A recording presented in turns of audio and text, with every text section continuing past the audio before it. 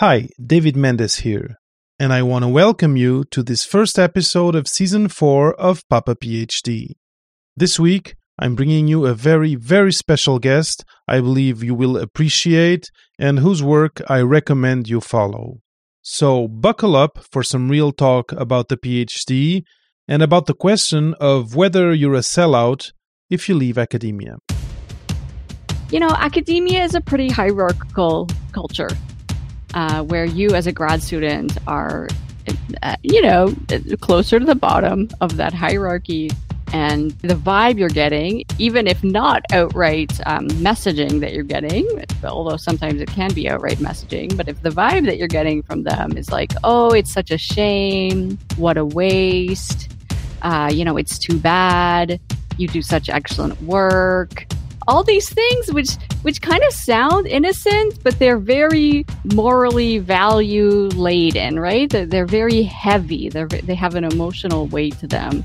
And it becomes really challenging for the student who has been in a system where they've, probably in some ways looked up to their mentor, quote unquote. They're feeling very vulnerable in lots of different ways. It becomes real difficult to do that true career exploration, that true personal exploration and discovery to figure out what would suit you when you've kind of eliminated almost all the options right off the bat as being morally suspect, ethically negative. Are you a failure? Are you considering selling out? Is the only thing you care about money? Welcome to this new episode of Papa PhD. Today I have the great pleasure of having with me Jennifer Polk. Jen Polk is a career coach and educator. In addition to her work with individuals, she regularly facilitates professional development workshops and delivers presentations for graduate students and postdocs. Jen currently serves on the board of director of CAGS, the Canadian Association for Graduate Studies. She earned her PhD in history from the University of Toronto. If you visit her website From PhD to Life, you'll be able to read her writing and learn more about her other services and activities, always around this question of figuring out the post-PhD career conundrum. Welcome to Papa PhD, Jen. Yeah, thank you. I'm super happy to be here. Yay! Finally. Yay. Yes. Well, when I started this, you were already, for me, in the constellation of PhD career people out there. And so it always felt like, no, I'm not in the position to invite her, et cetera. And I'm super thankful that you actually, you, in a conversation, you said, no, sure, I'd be happy to. And now we're here having this conversation, and I'm really honored. And so it took some time, but also, you know what? Now you're like episode 1 of season 4, so it's special for you too. Yeah, love it. So, Jen, for people who don't know you, because it's true that you're known in this space, but maybe and probably some listeners of Papa PhD won't have heard of Jen Polk. Can you tell us a little bit more about yourself? Paint a little wider picture of who Jen Polk is, apart from what I just mentioned. Yeah, so I'll start narrow. Yeah. And the narrow sentence is that I help PhDs get clear on their career path, so figure out what direction they want to go in, so that they can then confidently market themselves for jobs they actually want. So yeah, that's the narrow bit. But I'm all over this topic of what happens after a PhD. And although my own academic background is in historical scholarship, I finished 10 years ago, and since then I'm engaged in these conversations of PhD students and postdocs and academia writ large, across all kinds of disciplines, all over the world, although, primarily US and Canada. But it's actually really exciting for me. I've learned so much more about all of this stuff after my PhD. And I'm self-employed, and you already mentioned my business name, From PhD to Life. And yeah, I live in Toronto, and I have my cat Izzy, and if you follow me on Twitter, you might have seen her. Yes, actually, I'm fiddling here because something I should have done before, but this has been a busy day. I'm going to do some StreamYard magic here and do this. Boom. From PhD2Life.com and at From PhD to Life. So easy. It's the same thing. Exactly. Yes, exactly. I'm also on LinkedIn, not with that name. And you can find me, Jennifer Polk, PhD on LinkedIn. And I've got a Facebook page as well that's also From PhD to Life. Mm-hmm, mm-hmm. It's interesting that what you mentioned about growing what you knew about this question after your PhD, and of course it's been the same with me. Like each conversation widens my knowledge of people's stories, of people's common fears, common blind spots, and I I understand how that might have happened on your side too. But one thing that I might want to ask to bring us to your journey is maybe just to ask that question of what drew you to go for a PhD in the first place. Oh boy. Yeah, there's lots of ways to answer that question. So one version that is true, there's lots of true ways to answer that question. But one true story is that I did a master's degree in history, and that's very common in Canada to do, a separate MA before a PhD. It's almost required up here. So I did a 2-year MA. It had a thesis component. So I did archival research and, wrote a long thing. You can't see me, but if I move slightly, you can see the red book on my shelf behind my shoulder this way. Oh, I see it. Yeah. There you go. The red one. And that was the best thing I'd ever done. It was the most challenging thing I'd ever done and the most rewarding.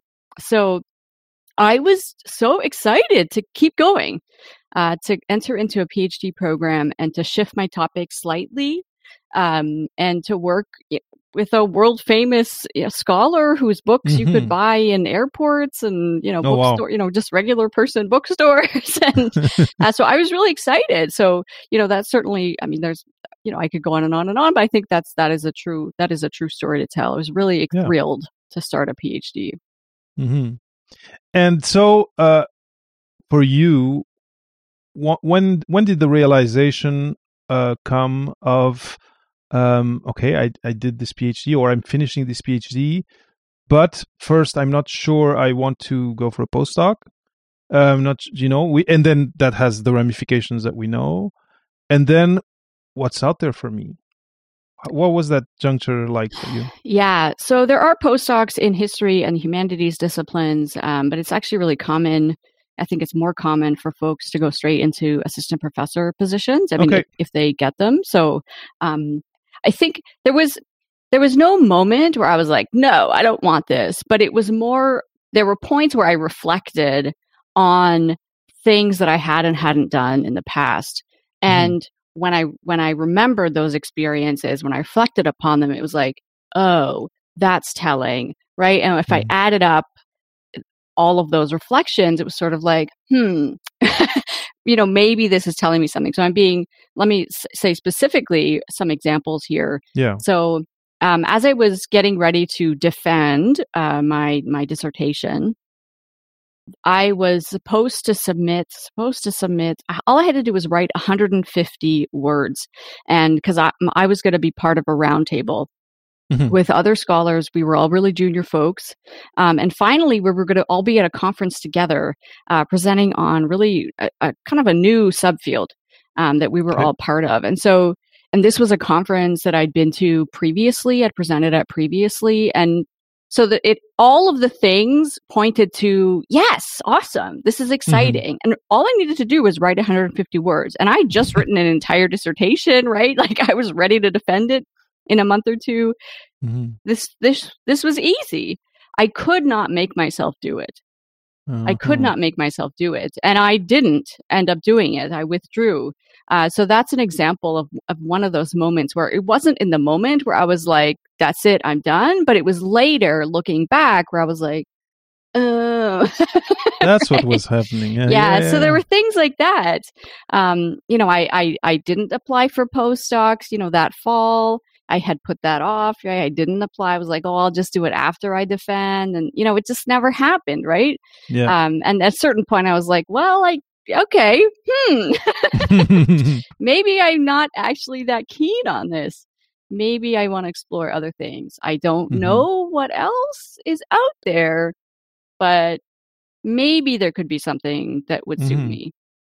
One thing that's very important to me, or that's really telling and that resonates with me a lot in what you said, even before you gave the exact example that you gave, that you said some things happened that I then, looking back, felt that they were telling, and they should have kind of foreshadowed what I had then realized later on. And I do think that there's so much, or there can be so much discourse that you get from the outside. Say, no, this is the way to go. This is what you need to do. This is the timeline to follow. That often people might end up not listening to themselves, and it could be, not like you said, not being able to write 150 words, which was, you could of course do it with the blindfolded, whatever.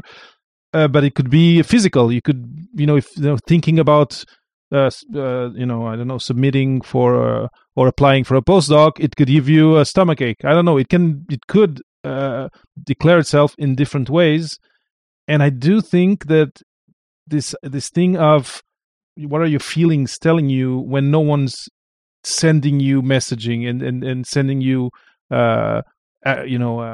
calls to action to this or that.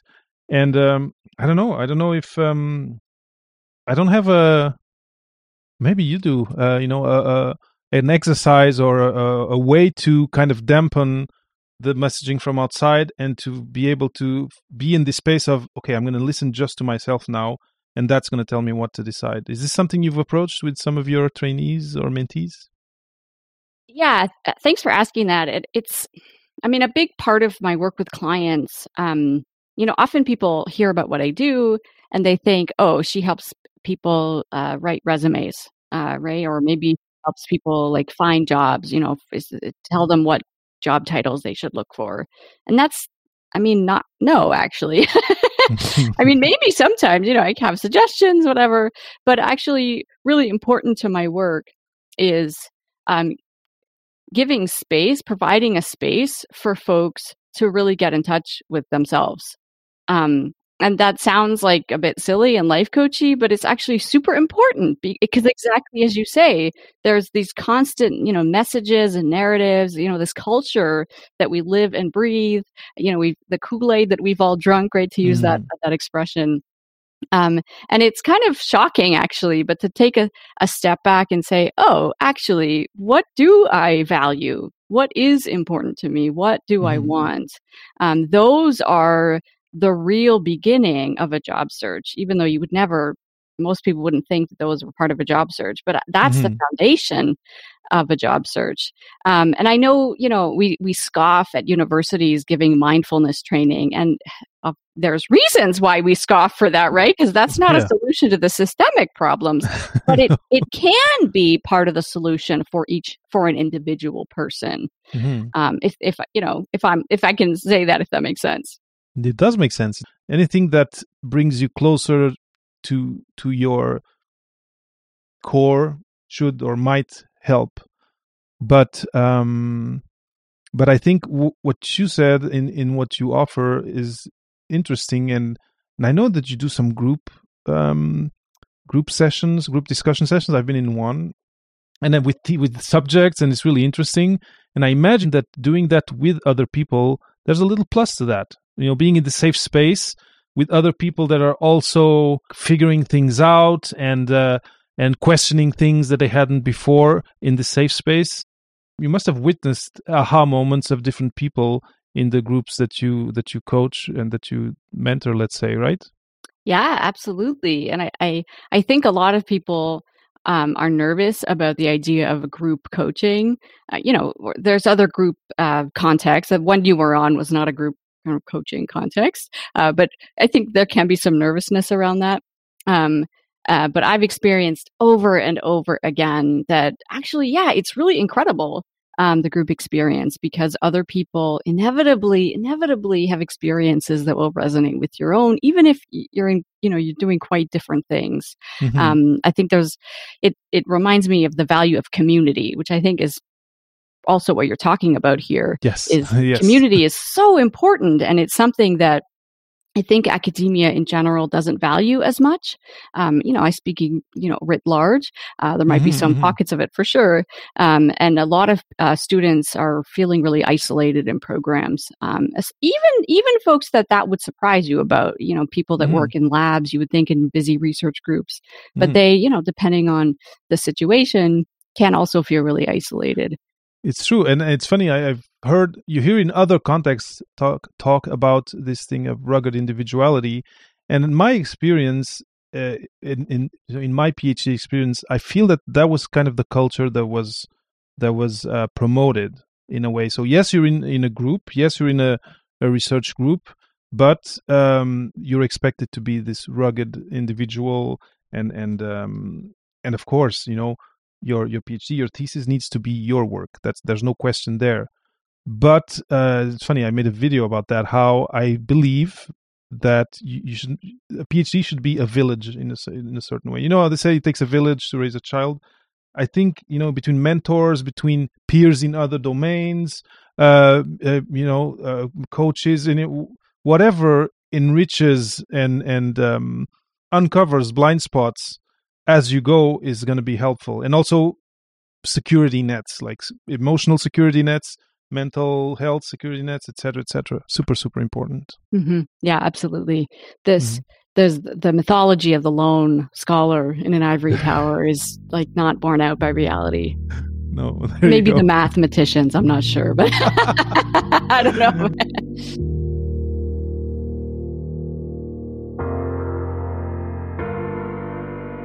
Jen, on your website, there's content, there's the different types of support you offer. You're very, very generous of your time. You chose a path of being with people to help them directly, and which I really admire, and I think is very reassuring to have the person with you versus watching a video or whatever.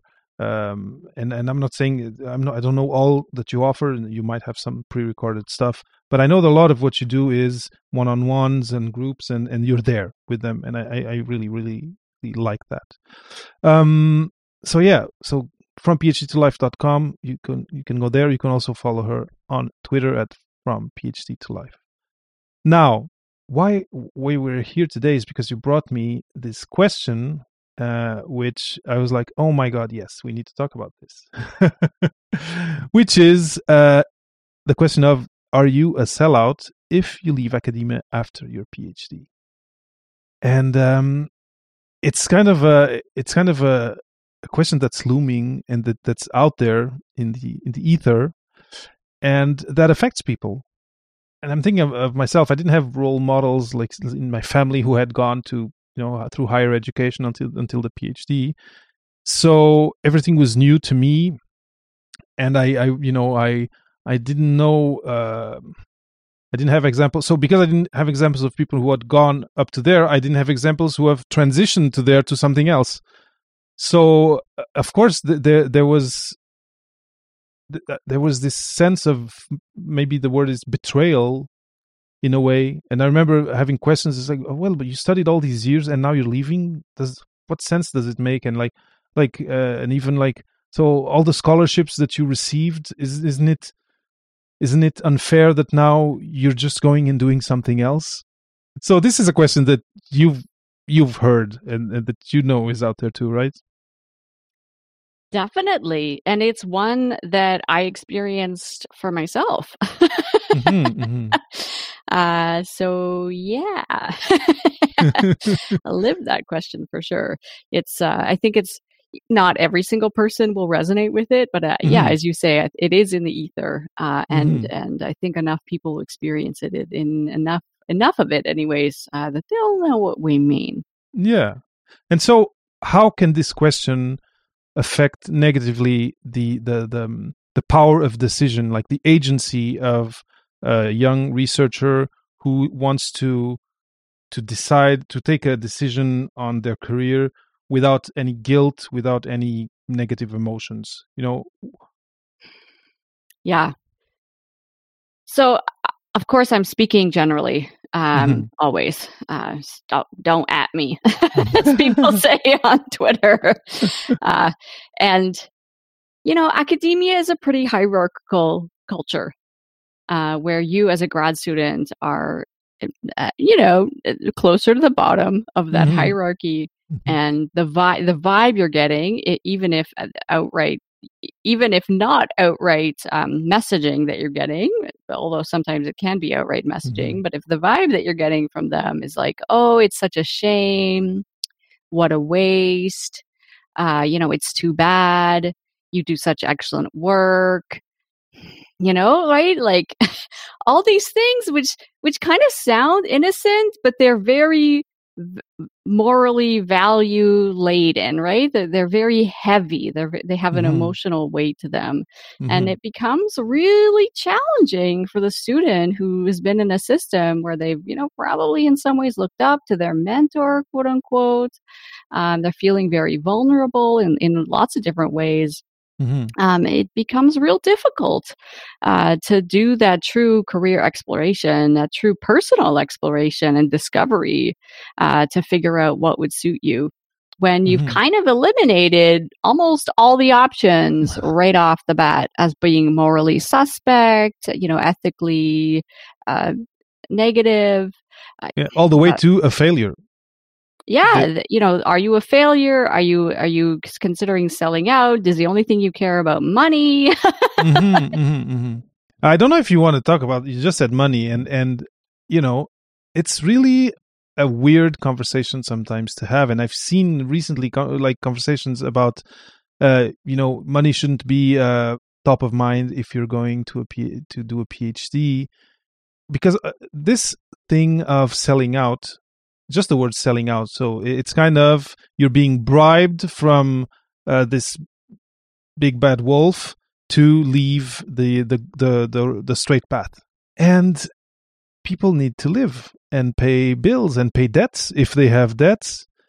So maybe in your group sessions, or maybe just in your reflection and in preparing materials, have you approached this question of how skewed or valuation of our time as PhD researchers is, and how we kind of need to reframe it and kind of advocate for ourselves and say, yes, I deserve to aspire to a job that allows me to have this and this and build a family and that if you want a family. It's a really messed up thing. And profs on Twitter, grad students sometimes on Twitter will say things outright like, "Oh, I don't do this for the money." I've seen exactly that 2 days ago. Right? Yeah, like we're not making it up, and it makes me burst out laughing, like you just experienced. But they're serious about it, but they're not thinking critically about it because, of course, the money matters. Of course, the money matters. If you're a professor, you get paid. You wouldn't do this if you got paid. If you're a grad student, unless you're the magical top 0.0 whatever percent, you need to pay, or you're living off your spouse or your parents who are getting paid, and they are financially subsidizing you. So money is always around. You need funding to do your experiments, etc. Anyways, I'm all of the scoffing and the eye rolling. It's very silly. It's very silly. And because there's this sense that academia and the university is somehow removed from capitalism, that everybody else is kind of in the muck, is sullied, but we are pure over here, right? We're pure, we're separate. Again, it's this ivory tower on a hill mentality, and it's just silliness. It's just total silliness, because universities are giant corporations. So many of them, for tax purposes, are nonprofit corporations, but it's a tax status. It's not a moral ranking, right? I totally agree with you, and it's interesting what you said about maybe your parents are subsidizing you, etc., etc. And that's fine if they are, but like, let's be real about the situation. Yeah, someone is bankrolling, the thing, and you hit the nail on the head with what you just shared.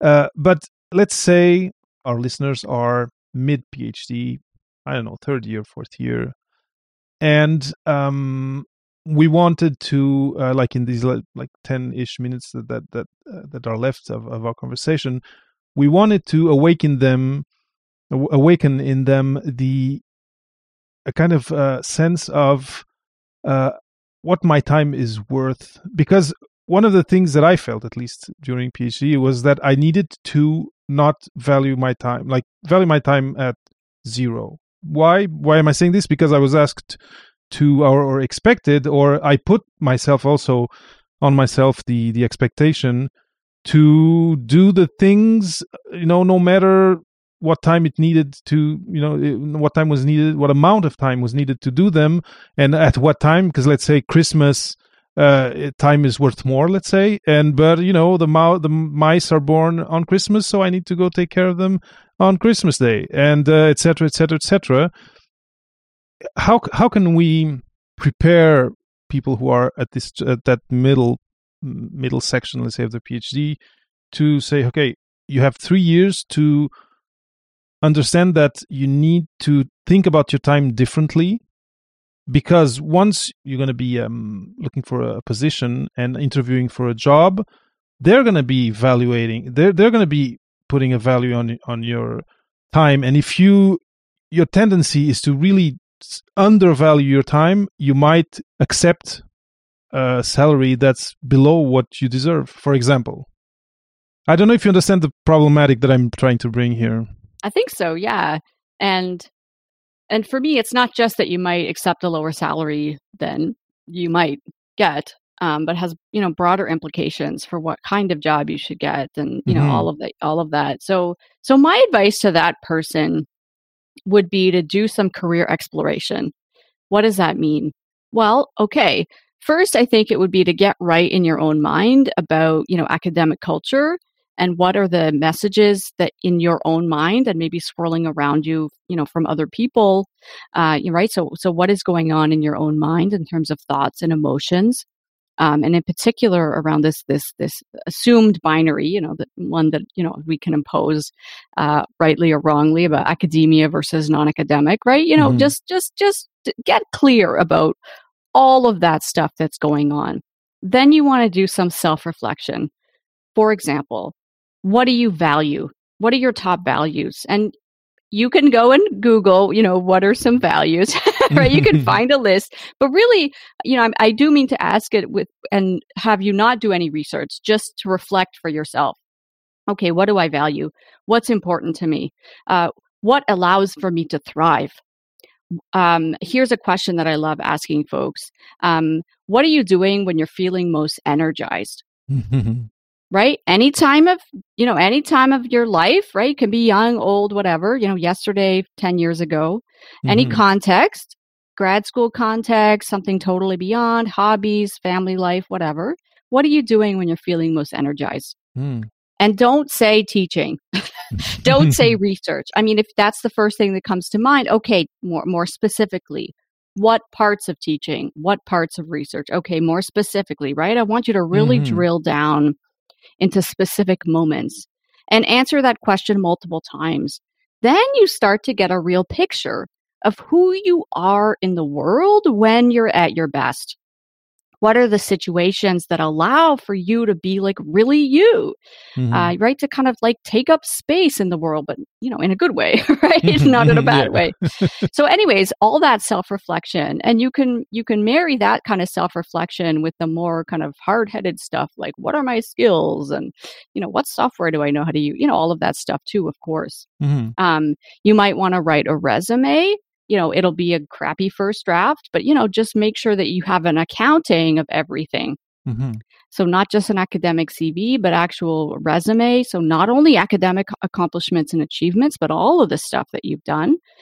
You won't show it to anybody, but just to have a very long, I call this an everything resume, a very long document that is for your eyes only. All right. So kind of get right in your mind, the self-reflection piece. And then the third step that I would recommend is to go and do research about what's out there. Now, I acknowledge at this point, you're still in a PhD program. You're still, going to the archives, doing your experiments, writing your chapters, right? Continue that. So I'm not suggesting that you stop. As you continue to do all of that, go and research what's out there. Yes, you can read job ad postings. You can read LinkedIn pages of companies. You can listen to podcast episodes, right? With interviews of people doing different jobs. But, and this is the important part, do some informational interviews. I think that is really, really key. Why I don't start with that is I want you to get some grounding in who you are first. Of course. Right? So that you can kind of make some determinations ahead of time and you can go into the informational interviews with less worry about shiny object syndrome, let's call it. If you're me, you do an informational interview and you get like super excited if the person you're talking to is excited and you want to do their job. But but that's why it's important to have done some foundational work so that, right, you don't informational interviews. We can talk more about that if you want, but just Google informational interviews. And then I think at that point, you might make some adjustments to your own PhD work. You can figure out like, can I do more of this, less of this? Maybe I want to alter this chapter in this way so that it can showcase more of my skills in that. Can I ask my PI for professional development funding to go and do this conference instead of that one? Starts to get really exciting here, right?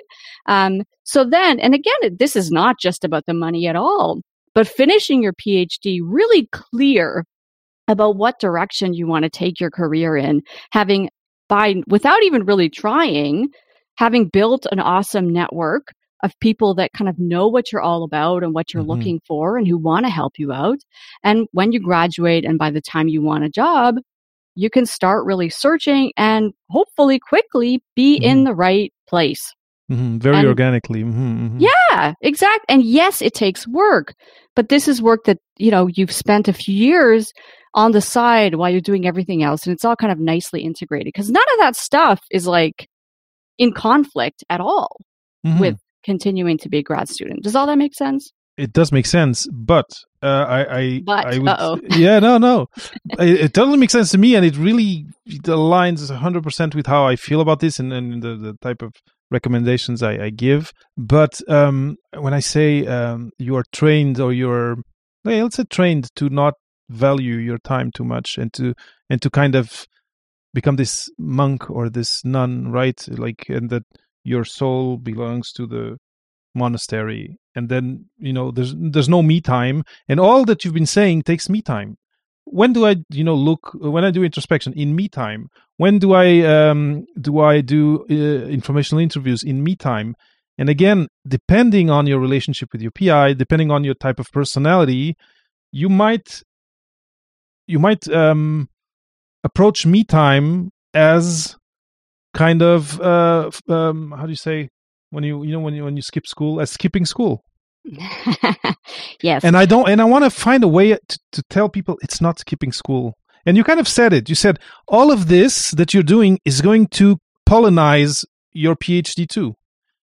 And I think that's maybe I don't know if we can find a better way to encapsulate it. And I think you said it, or you described it, but don't take me time for introspection and for career exploration as skipping school. And that's the first bit. I'm not expressing it very well, but of getting right in your own mind, of identifying those academic gremlins, those negative, right? That negative self-talk, those narratives, right? That's where you want to, because those beasts, those little assholes, they're gonna keep coming. But if you've already identified them, and if you've already kind of come up with tools to deal with them, and some talk back, then you'd be like, oh shit, that's that little asshole, that one. I love the gremlins expression. I really love it. I'm going to steal it if you allow. I'm borrowing it from other people too. Yeah, academic gremlins, I always call these. I love it. And they're not just academic gremlins too, right? I think they're ones that come from culture. Different people with different positionality have their own, all these sorts of gremlins and narratives. And more generally in our culture, I'm an introvert and therefore I can't. I'm bad at networking. I could never have my own business. All of this, all of this kind of BS. I say lovingly, right? It's lovingly, yeah, but I totally agree with you. And you kind of need to know your gremlins to then tame them, right? And what is it? You can't give them food after midnight. Yes. So let me wrap this all up. Go for it, because I wanted to loop back to what you offer, but go ahead. I'll let you wrap up. Yeah, no, I think we're doing the same thing here. So all of that I've just described, let me give it labels. So I've described a 4-step process, and I call that the PhD Career Clarity System, PhD Career Clarity System. And it's prepare for action. And that's, often the mindset stuff.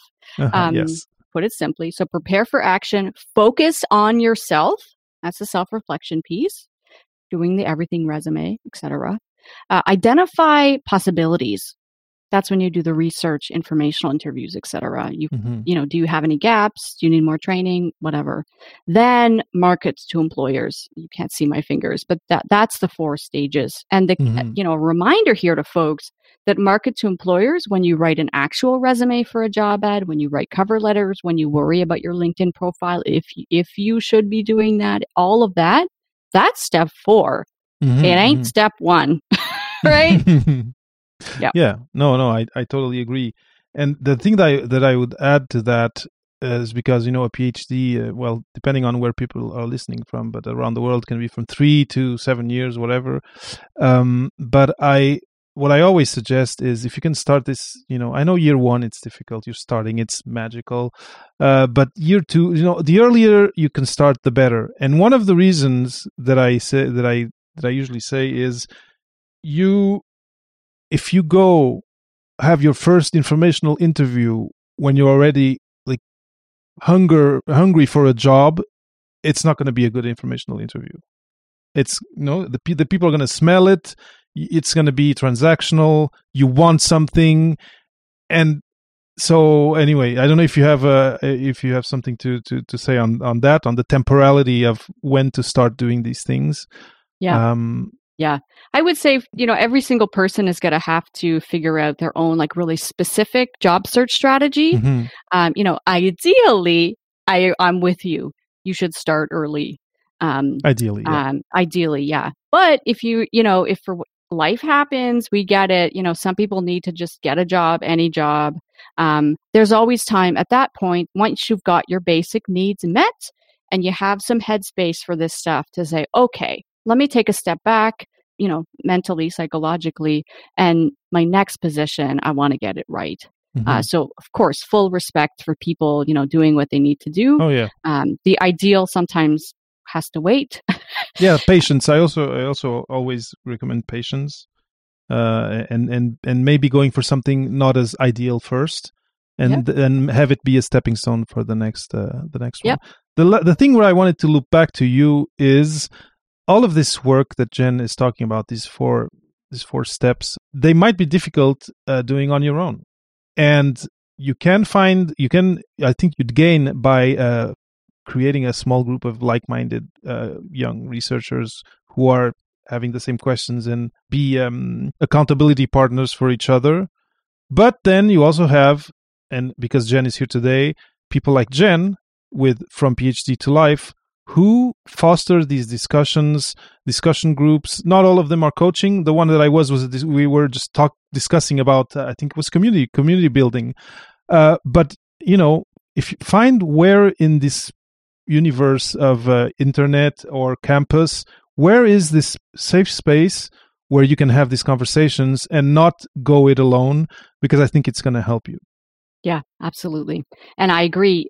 I would say for folks that are still grad students or if postdocs have access to resources on campus, please take advantage of that stuff. Check that out first, right? You kind of paid for it already with your fees and, or your PI did with the tuition payments, whatever it is. And once you're done, they're gone. Probably they are. I have a resource for folks. I have a free resource that goes into more details about the PhD curricularity system and about more of the pitfalls that I see people come up against over and over again. That will also introduce you to my paid PhD curricularity program. So if you're at all interested in this, I'd love to hear from you and for you to join. No pressure, though. How do they reach out to you to ask these questions? What's the best way? Yeah, absolutely. So often the best place for people to start is my free resource. If you go to my website from PhDtolife.com, you'll find that. I tweet about it every day. It's on my LinkedIn. You can find it. Right. So I highly recommend that. But I'm always happy to get emails, Jen at from PhDtolife.com, that Twitter, LinkedIn, whatever. If I don't respond, my email is a mess. Try me again. Right? Yes.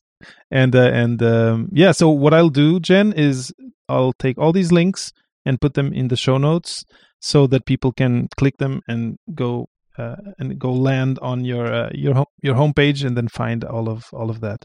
Jen, this has been a really great pleasure. These are not easy subjects, but it was fun discussing them with you. And I think, some of them are actually quite sensitive. This is like question of pay and money. And I think it's important to talk more about them. And also, in a light way. I don't think we went too dark on anything. But I think we did cover all the terrain that I was expecting and that I was hoping for. So thanks for having been on Papa PhD. And anything we miss, I can come back for season 5. Oh yeah, no, for sure. and also, if there's questions that you think we left out, you who are watching or listening, just drop them in the comments. Send an email to Jen or me, or a DM on our Twitter. It'll be a pleasure to follow up the conversation. This is what it's all about. The podcast is starting conversation. So. I'm sure Jen will agree that she'll be more than glad to receive more questions based on what we talked during this short 40-ish minutes. Thank you, David, and thank you to your listeners. And congratulations on season 4. Yay! Thank you so much.